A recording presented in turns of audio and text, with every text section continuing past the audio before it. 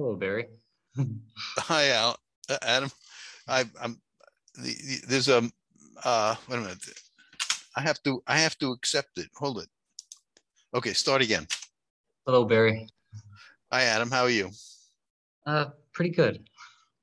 Your new digs. Getting set up. Yeah, Good. I hope everything goes well there. thank you. Johns Hopkins. It's a great place. I think I'll enjoy it. You know. Good. So you were just telling me about so last week you were talking about this analogy of this 8 hertz place where it's like it seems like it's ambiguous between alpha and theta, but it's not just ambiguous, but it could potentially be like a special frequency. And you use an Right. analogy of like changing transmission in like a manual car. And Right. you're Yeah. Well, for the sake of people who are not familiar with driving a manual transmission, uh, normally you shift from first to, there are 4 or 5 gears, 5 or 6 gears, depending on the car, and um, the so you start out in first gear, in which case the engine that's maximum torque, which means that uh, you start up, you don't have any inertia. If you're starting from zero velocity of the car, uh, you have high inertia, I mean zero inertia, and then so you need maximum torque. So maximum torque is the engine uh, revs fast, and you don't your car velocity is very slow. So when you multiply the amount of energy generated by the engine times the slow velocity, you have that's the force that you generate. So you get started in first gear. It's a low gear, but if you step on the accelerator, the engine is going to go very fast. If you floor the accelerator, the engine is going to go very fast, but you're not going. The car won't go at very far or very fast. It's a lot of engine activity, but low velocity of the car, so and theoretically that's that's because like maybe call this the delta mode, or the maybe the delta. Well, or that's just like short. just Oh, I see what you mean. Yeah, okay, that's the delta mode. And then if you shift into second gear, then the engine can slow down a little bit, and your velocity is faster. So you make that shift between less of an engine work because you're already moving. You have moving inertia, and so the engine doesn't have to go so fast, and you are going. The velocity of the car is actually going faster. So that's like you can start like theta mode. maneuvering and taking particular like taking your car. It's starting to handle. Like at first you're just getting going, but now it's actually you can like go Now places you're with it. moving. Now So you're let's maybe moving. call this the theta mode. This is more like the theta mode. Yeah. Maybe. And then when you're really moving, okay, now you shift into third. So the engine doesn't go, you can have the engine going even slower, and your velocity is going even faster because you have more inertia. And so it's that pattern. So that's more like the alpha mode. And then you shift into when you're going at a fairly good clip, maybe 40 miles an hour, 45 miles an hour, no, 40, say, you shift into fourth gear, and then the engine goes still slower, and you go still faster, and go higher, and when highway, or roads, you go into fifth gear, uh, and the engine goes even slower, but you're going faster. And then sixth gear, that's on super highways. So the engine is going at a fairly low speed, but you're going at a very high speed.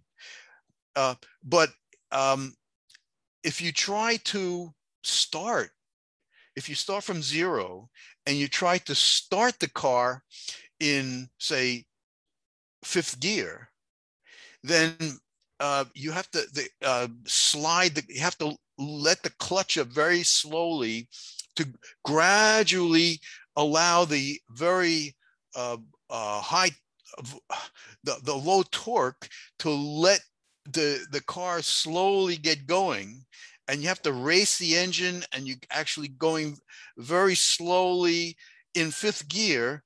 So it's very That's me before inefficient. coffee. Right, exactly. Me before my It's morning me before, coffee. and me before my morning coffee. You can't Yeah. get started. You can't get started if you're expecting to go, at super highway speed. I might call that the oh God, why mode. Okay, so but say fourth or fifth gear is more like gamma, the gamma frequency. Okay, so that's the analogy. Now, the reason I bring that up and why I say, and probably a lot of people know what a clutch is, theoretically, what a clutch is, it helps you shift. But the reason I bring it up is that when Thalamus and you, brainstem? what? I just wonder, like, would thalamus and brainstem be analogous to the clutch? I was wondering. Well, I don't know. I don't know, or striatum? I don't know. Let's keep going. I haven't thought of what that analogy would be, what the clutch I like pushing analogy. analogies really far, like as far as I go until they break. Yeah, but well, let me first get to where I wanted to go, and then we can discuss where the clutch is in the brain, Yeah. if at all. Um, and Okay. so the reason I press this analogy is that for people who haven't become expert at driving a manual transmission car, which is otherwise known as a stick shift, the when you get good at it and you have a sense of your own car, the car and the momentum and the engine speed and the velocity, when you have all those intuitively, you have a sense, you hear the engine speed, and you know your speed relative to the road. It's possible to shift gears from first to second, and second and third, third to fourth, fourth to fifth, fifth to sixth, at all different speeds and engine speeds, but it's possible to shift between gears without using the clutch. Everything And just flows. everything, so at a certain speed, so you say you start in, you can't really not use the clutch in first. You have to start with the clutch, so you get the engine connected to the first gear, and then when you're going at the right speed, you can just slide the shifter into second gear without the clutch, and then you're going a little faster, and you have the right sense of speed and engine speed, and you slide the gear shift into third and into fourth and into fifth and into sixth. You can do that if you have a good sense of your car and the speed and the engine sound and all that. And so the reason I say that is that in relation to brain activity, and specifically we were talking about the relationship between theta and alpha. So theta, theoretic, the range of theta is say 4 to 7, but it can go a little bit higher. I've seen in rats it can go as high as 9 per second when they're really paying attention, when they really have to make a decision, like particularly if they're at the edge of a table and looking over the edge. The theta, which is highly synchronous rhythmical activity at 9, it goes at 9 per second. And also that 9 per second is if they're standing up a wall, looking to, just standing up against a wall. But like the foraging for information potentially, like there's something there they want to know. Foraging for information. Yeah. Exploring, obtaining information. But if they're just exploring on the surface of the table, then it's about 7 per second.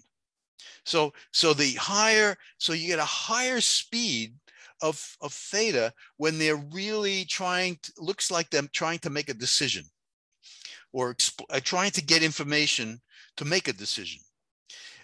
That's what it looks like intuitively when you look at the animal.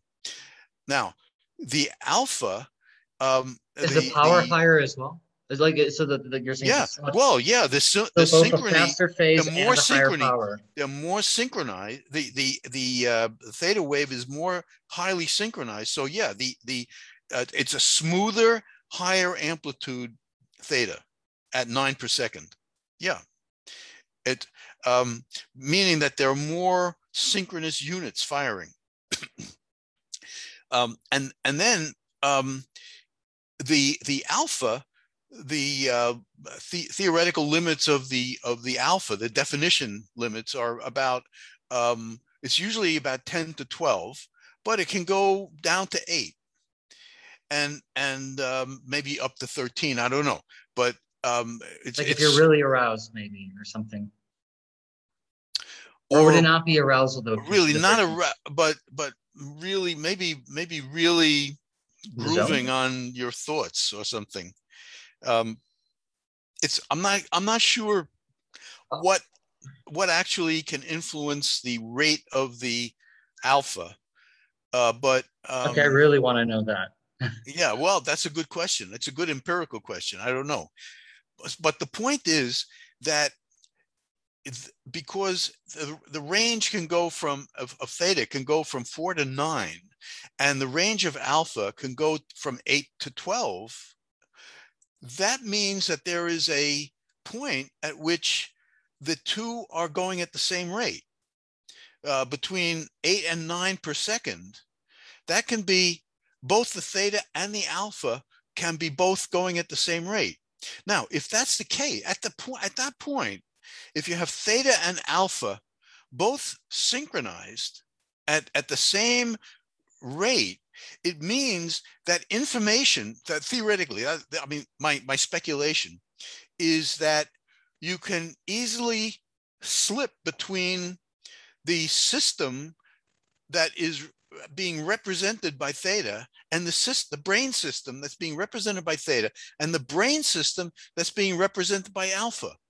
Now, let's say, just theoretically, that the system represented by theta is the internal system, the visceral system, uh, involving gut responses and olfaction. That, I mean, the olfactory brain is that's typically the rhinencephalon, and the classic idea of the rhinencephalon is where the theta rhythm occurs. That's the olfactory system, and that's related to more visceral sensations, taste and gut sensations. More related to homeostasis, like More related to highly homeostasis, right? Okay, organismically salient information, highly Eh, integrative, related to right, the right. overall status of the organism and its goals, Right. But the alpha is more related to the somatic system, including the the goal of staying alive, what? including the goal of staying alive. Which, the theta or the Theta, yeah, theta? like the vital Yeah, signals, the like the vital things, signals, you know. vital signals. But And alpha, you're the saying, is this more like alpha is proprioceptive engagement. more proprioceptive engagement or more interaction with the outside world. Visual sensitivity changes with the function of the alpha. Visual reaction time is fastest as Donald Lindsley showed.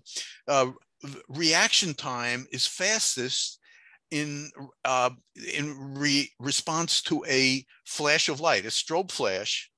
The reaction time to press the button for the humans is fastest at the peak of the alpha wave. So that means that there's an integration of visual and somatic activity, finger press, and just a decision to make the response that is more linked to the external world. So maybe at this point of synchrony between the alpha and the theta, you can move, information can pass readily between the visceral system and the somatic system, the internal world and the reaction to the outside world. That not only can information pass readily, but there could be a confusion. I mean, in other words, a fusion between them. That there's a they're both on the same page. Both the internal and external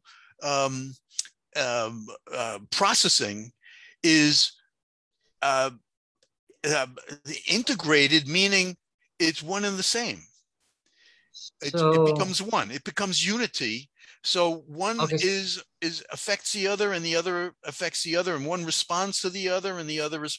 I mean, there's response. There's communication, immediate communication, easiest communication. It's like the moment at which you can shift the move the shifter from one gear to the next. so a few things are coming to mind here.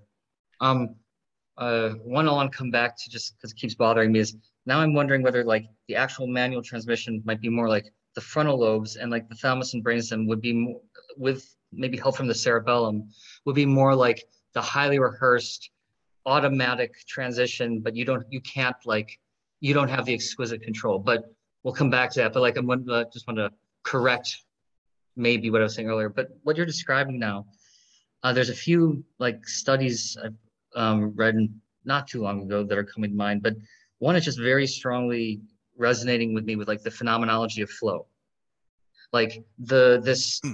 Yeah, inner yeah, and outer yeah. engagement. I read a little You're, bit about flow. you're like your heart, Interesting concept. if things feel right as you're doing them, like the Right. feeling and the action are Yeah, yeah. harmoniously integrated. And this is like associated with like, like peak experiences, but also this Mm. moving between inner and outer attention consciousness of like more interoceptive or exteroceptive, sometimes them being like harmoniously bound, but even like a kind of confusion. Now I'm also wondering about like maybe some of the phenomenology of bonding and like things like people dancing together, singing together, having sex Yeah. together, like Well, maybe I some don't, part of that. I don't remember if I told you that. I remember one time I was experimenting with, being very impressed with in the rat work, being very impressed with the synchrony between the heartbeat, the sniffing behavior, and the theta waves, individual heartbeat, all going at 7 per second. The sniffing movement when they're doing the exploratory sniffing, inhalation, and whisking the whiskers forward and back. That's each whisk there's 7 whisks per second and 7 inhalations per second and 7 heartbeats per second, and they're all synchronized, and 7 theta waves per second. They were all synchronized. They're all in synchrony with each other. It's like that was flow. That's like flow. I mean, I thank you for bringing that up, because the concept of flow is like flow is the moment when you can slide the shifter from one gear to the next, from first to second, second to third, etc. So that I like that idea of flow when and I'm thinking of this time. So I was thinking that thinking about the heartbeat, there's also evidence that when during locomotion, the heartbeat is synchronized when the heartbeat is synchronized with the movement, with the leg movement. And this was shown. There's an early study by Coleman in 1921. It was the first paper, the first issue of the Journal of Comparative Psychology, 1921. And what he did was he went to the zoo and he looked at animals like the big cats, and he could see the neck pulsing as that was Like the jugular was visible. the jugular visible, and he could see the neck pulsing in time, and that was a measure of the heart rate. And he saw that each step that the tiger made was synchronized with one pulse of the neck.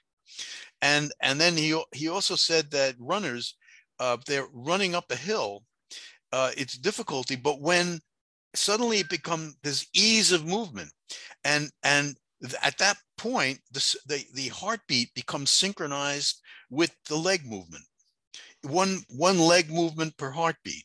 So that'd be like And your that was the optimal gait. easiest optimal gait. And it reminds me of a paper by Satchel in the Dogfish Shark, that they make one gulp per heartbeat, and that means, and she showed that the maximum, the point of the gulp is to bring oxygenated water over the gills, and the maximum the maximum blood flow is maximum at that point when it's maximally. So it means that the shark is getting optimal oxygenation of the blood because the blood is passing through the gills at the same maximum rate that the water is passing through the gills. So there's maximum optimal oxygen exchange. And at the same time, there's one swish of the tail of the shark. So there's a one-to-one synchrony between the gulp of water and the heartbeat and the body swing left to right. So this which integration is the main integration of neural rhythms and physiological rhythm. Functioning for like this optimal range.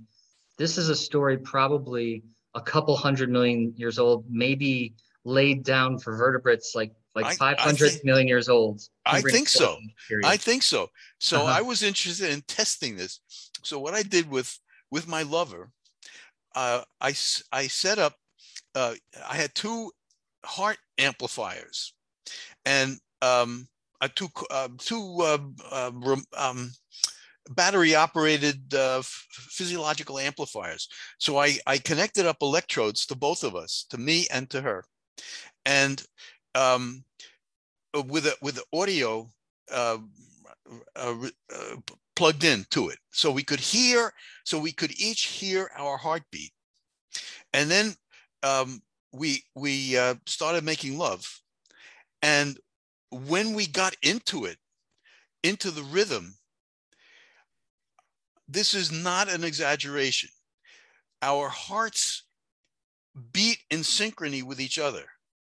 It was two hearts beating as one. Literally. I'm not being poetic. It was literally with the movements that we were making, the thrusting movements, it was our hearts were beating in synchrony with our movement. Just like the damn shark. Sometimes nature is kind and beautiful. Talk about flow. That is flow. It was the easiest movement. We're both moving in synchrony, and our hearts are beating in synchrony with this easiest movement. That's flow. Now, what's happening in the brain? How far up does this go? Like to what speed of the transmission are your engines going together? Well, I mean, it was maybe our whole body movement. It was no faster than our heartbeat. If our heartbeats, well, during orgasm, we measured heartbeat during orgasm in other contexts, and a heartbeat can double in frequency. So it can go up to say 130, 150 beats per minute. Normally it's about 65, 70, 60, say 60, 65. So like delta range, but it can go into the theta range, potentially. It can go, well, no, not quite theta. No. It's low delta versus high delta. It's much slower. It's much slower. I mean, the heart, 100, say 120 per sec, 120 per minute is 2 beats per minute per second. You know, normally in resting, it's maybe 1 beat per second, but it can double during sexual activity, as can the blood pressure. It can double, but it's synchronized with the movements. You know, if rapid bodily trunk movements, trunk and hips and legs, you know, that's also together. It's all synchronized. That's all synchronized. Yeah. And at around 2 per second, you know, that's a high frequency for the whole body to move. You know, 2 per second is something like, that's pretty fast. I don't know if you heard that. Yeah. It's about 2 per second. You know, 7 per second, which is the maximum, you know, this theta rhythm, this maximum, that's about as fast. You can't tap your finger much faster than 7 per second. That's about something like that.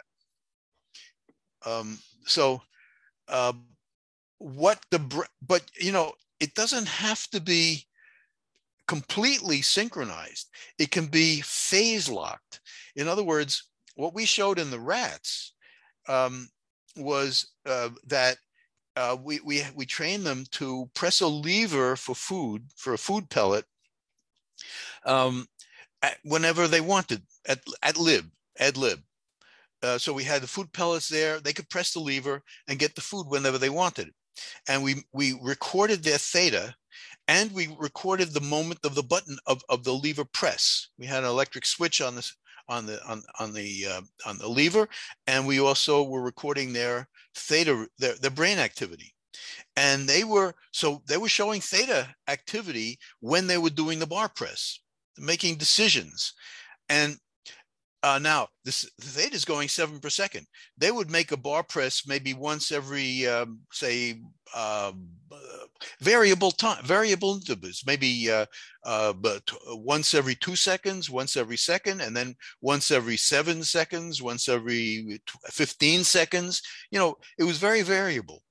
But when we measured when during the phase of the theta rhythm they pressed the lever, they chose to press the lever, it turned out that they always pressed the lever at the peak of their theta rhythm. So you could have many theta waves going by without anything happening in terms of the bar press. But when they pressed the bar, it was always at the same phase of the theta. And by the way, they also released the bar at a different phase, always at a different phase of the theta. So maybe the same kind of thing happens with the bodily movements and alpha and theta and alpha, that there's when flow occurs, maybe it's occurring at a particular phase of when the two systems, those two systems are simultaneous in their frequencies. So another implication is that maybe these systems are all going at their, maybe the internal system, the visceral system, and the somatic and the relation to the external environment, maybe those systems are all going at their preferred frequencies at all times.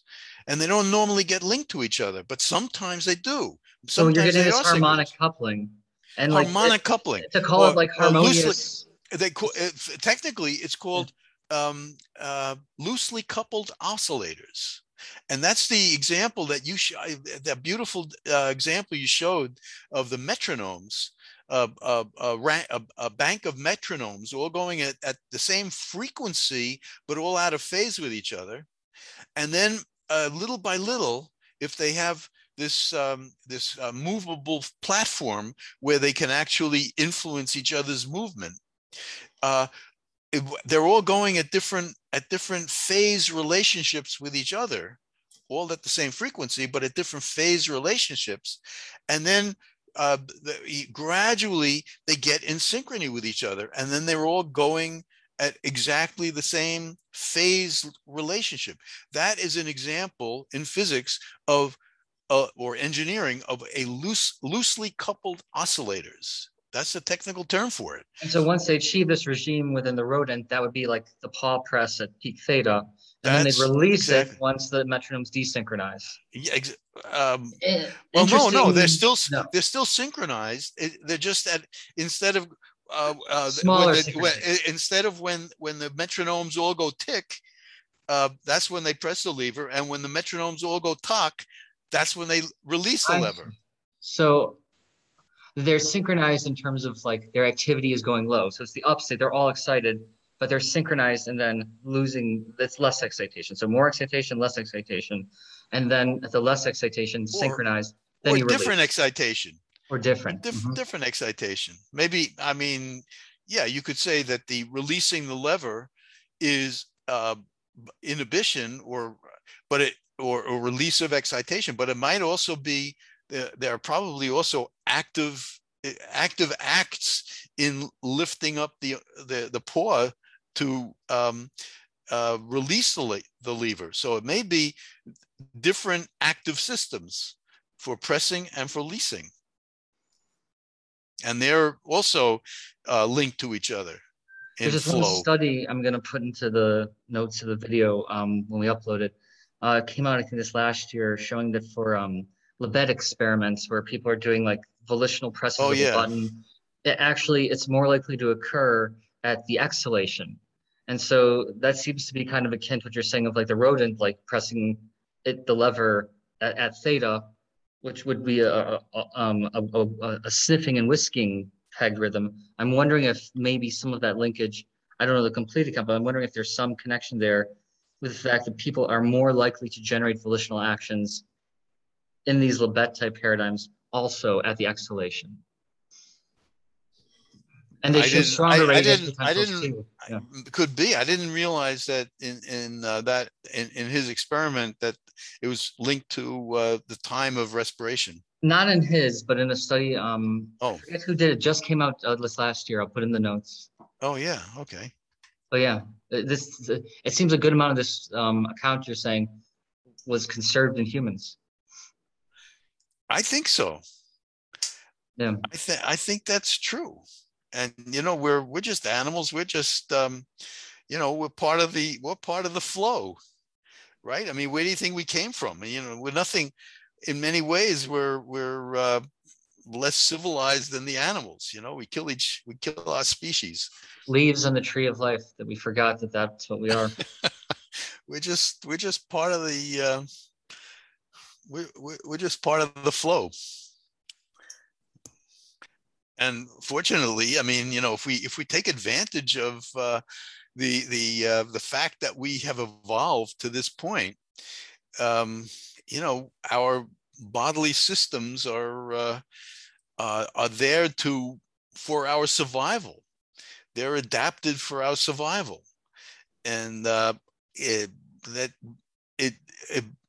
would benefit us to allow we were talking about this in the symposium, that if we heed our body signals are trying to they have evolved over more than 1 million years in the human species, and a lot longer than that from the other mammalian species and the reptiles and all that, going all the way back. Maybe at least 500 million, probably, and maybe sooner, like in some ways. But I think maybe like a similar principle could even apply, like maybe like the origins of all animals in terms of like if you think of something like C. elegans, its signaling might have the same harmonic coupling to its motion, and that would be a much older story. But maybe the Well, specific relations to physiology that we have that sure. might have gotten laid down in the Cambrian, maybe. I mean, maybe what you're getting at, I mean, if I could paraphrase what you're saying, which I agree with, is that any time, any situation in which it's essential to integrate the internal organism, the organism with the external environment, since all organisms interact with the environment, and the timing of whatever is going on within the organism is at a different time scale than whatever is going on in the external environment, because there are different principles and different laws involved.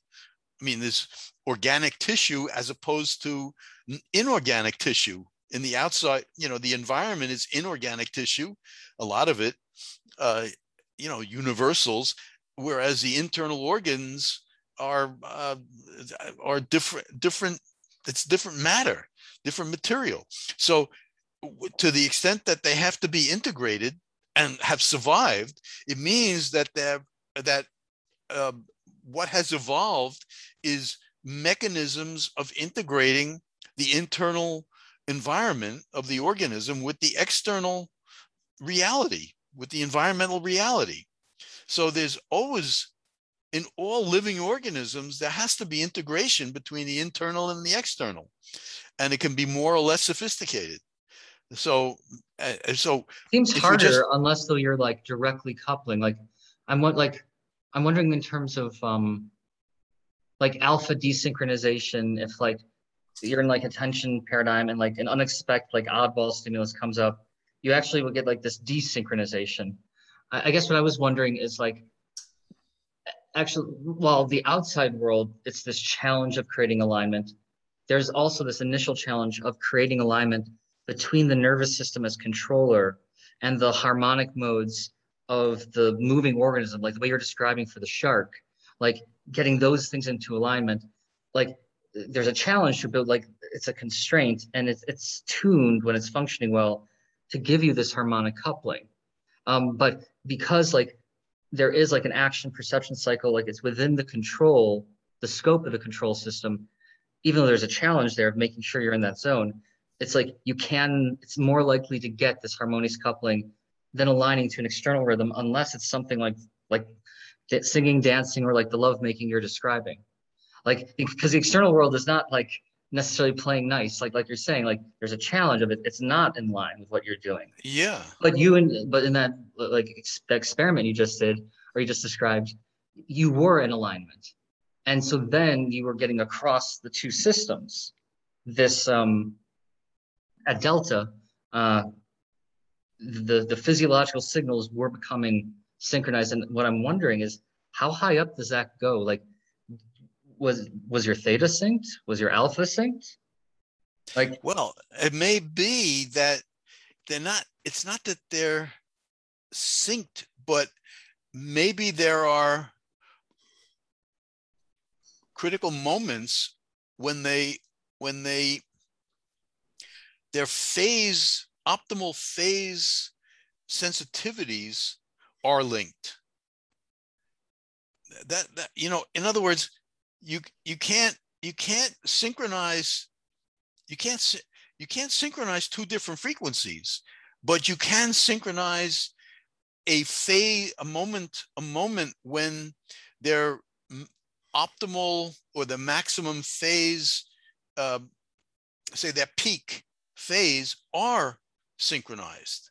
Do you know what I mean? I mean, so I mean that's you can get a cross frequency coupling. Yeah, and maybe something special happens. Maybe something special happens when several different systems are all at a phase relationship in which they're optimally receptive and responsive to each other, when you can get flow among them. Maybe that's when some special things happen. When you get some unique quality emerges. You get an emergent property. Go ahead. Could it be so at this like fruitfully ambiguous like 8 hertz regime or inter-regime? When you say ambiguous, I don't. Maybe like, ambiguous. Is it alpha? Maybe it's really ambivalent. Maybe a better term than ambiguous is ambivalent, because it means two things that are the same. Ambivalent. Rather, it's not that it's unclear. It's equivalent in some way. We have to think of a different word. Ambivalent has like a negative, like a connotation also. Ambivalent has negative connotation. But if you say maybe a term I've thought of is confusion, where they're fused together. Confusion in the good sense, where you can't distinguish one from the other. They're both equivalent. So where I want to go is you're talking about this fruitful confusion between your internal and external attention. Fruitful confusion. That's what I mean. I want those coupled across you and your partner. I want to know if we get there in terms of you're actually confusion.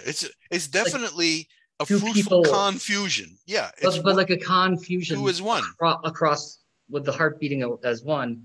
I'm wondering if actually both people are tuned to this like fruitfully confused interregime of the inner and the outer being able to harmoniously couple. Yeah. And I'm wondering if that's not just like my inner and outer, but because we're both at that point, it's almost like a coupled It's Mobius strip. I don't know what to confusion say. between the two. Yeah. It's two hearts beating as one.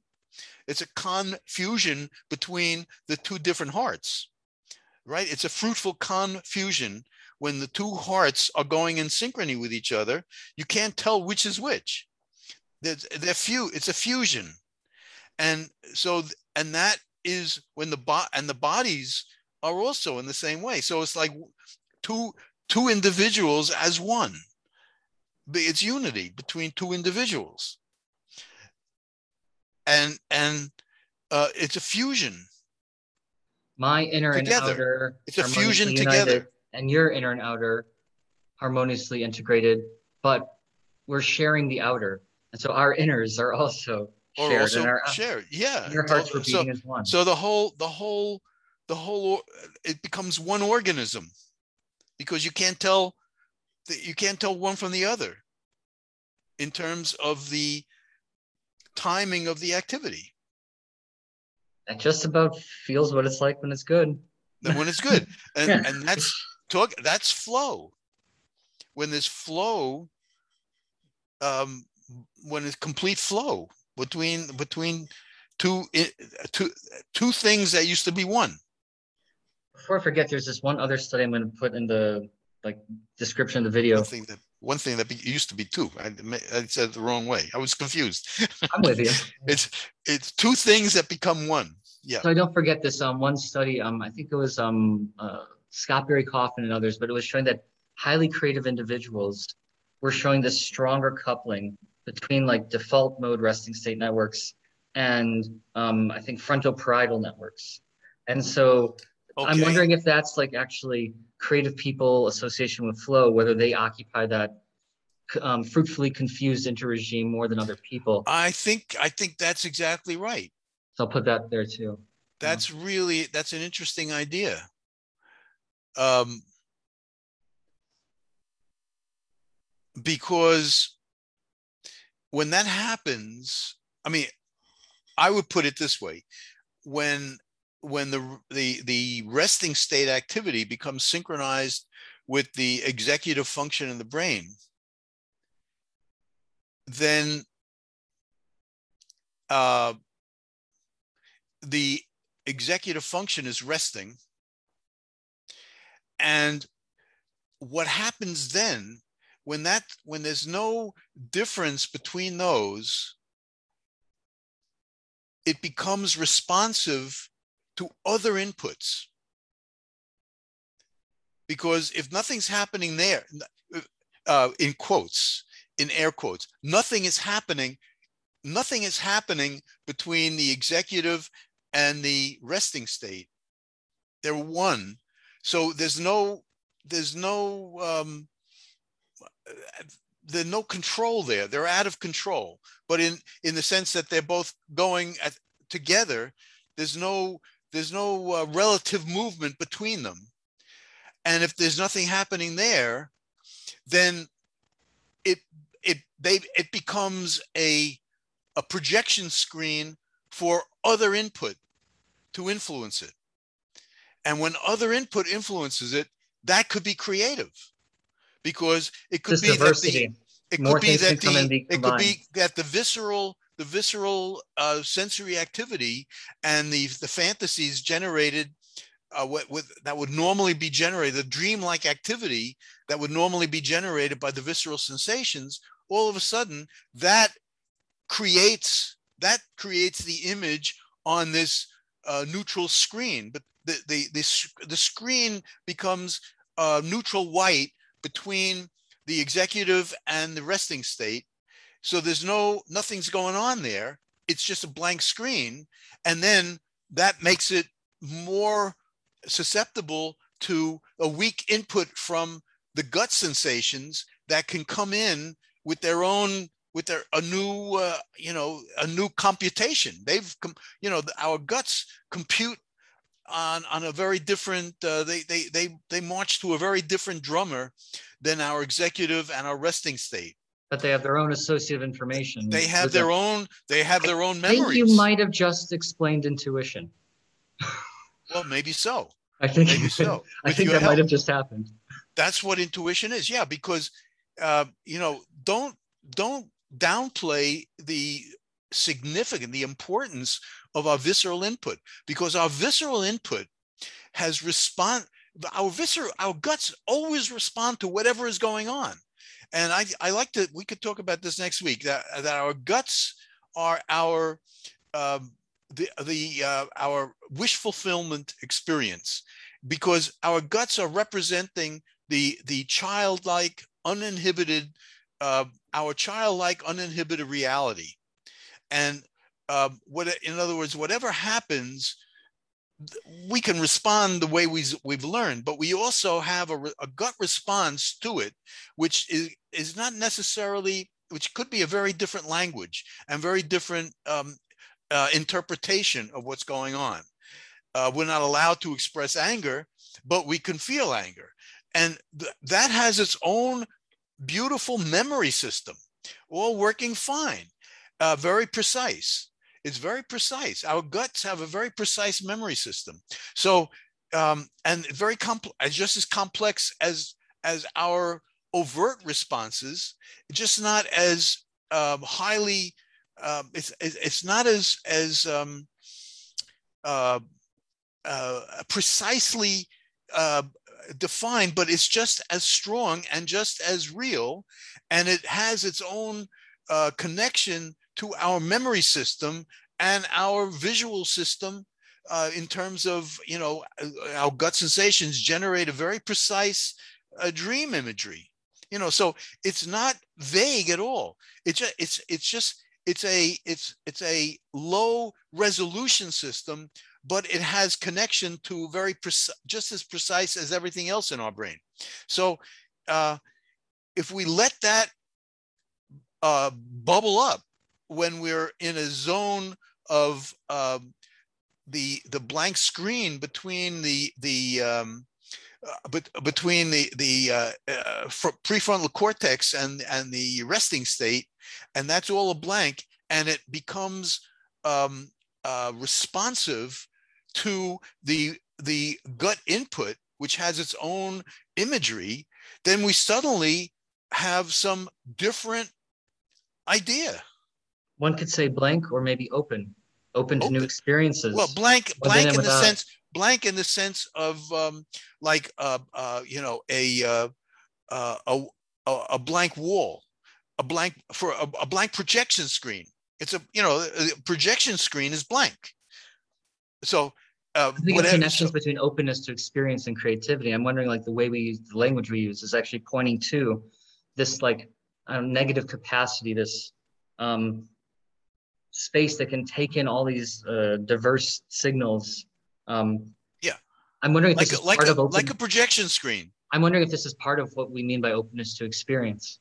Yeah, yeah. We're not editing anything. So the blank screen, which is at a particular zone, blank, not in the sense of zero, just that there's no new information, no control, nothing going on there. So it's open, but it's open. And so our guts then turn on the projector and project onto this blank screen with nothing interfering with it. And then we're aware of that, because we're not blinded by our executive function. We're not blinded by everything else going on in our brain. We can see clearly because we're not blinded by other stuff. So now I'm going to revisit this other study about different, I guess, personality types. And I want to look, I forget who the person's name, but it's a creativity researcher, but connections between insight-based problem solving and personality characteristics like openness and tendencies to be sensitive to intuition and rely on intuition, and whether actually, so like you're basically providing like a fundamental biophysical account of what the way in which we integrate information of different kinds within and without. And I think some already like studies are coming to mind very consistent. I think there might be another strong one with what you're saying of uh, people who come, the personality characteristics of people who tend to be sensitive to intuition and modes of insight problem solving. So I'm going to try to find that and track that down so we can talk about Okay. it. It would be interesting to see whether they have a low incidence of psychosomatic disease. Mm. I would predict that. They would have a low incidence of hypertension, ulcer, um, asthma, um, Mm. bowel, all the urticaria, this rash, all the classic um, psychosomatic diseases. I would predict that those people would have a low incidence of it relative to people who are alexithymic, which means that they literally don't have words for feelings. I think you might have also just operation or explained heart connection, or we're getting there. Heart connection? What do you mean It's heart a, connection? What's it's a heart term connection? sometimes used in like the new age for like a way of being of that's like sensitive to like basically your heart information. Yeah, It's well, like yeah, it's associated with that's like a different way of being in the world and a different kind of personality. you have to educate me on all these new My hippie ideas because jargon. all this stuff because um I can understand what they're talking about, and I say it seems to fit in with. I mean, I have a different approach to it, but I'm interested in those kinds of things because they're describing a phenomenon, or all these things that you're bringing up. You're describing phenomena, and it's a challenge for me to try to interpret them in terms of what we know about brain and body function. So, and evolution. So, this is a very stimulating conversations for me, because I'm loving this. me too. This is great. So So to be return in a week. continued. I Yeah. noticed that it's 11:59. They'll deal with it You have to get going. So to be continued next week.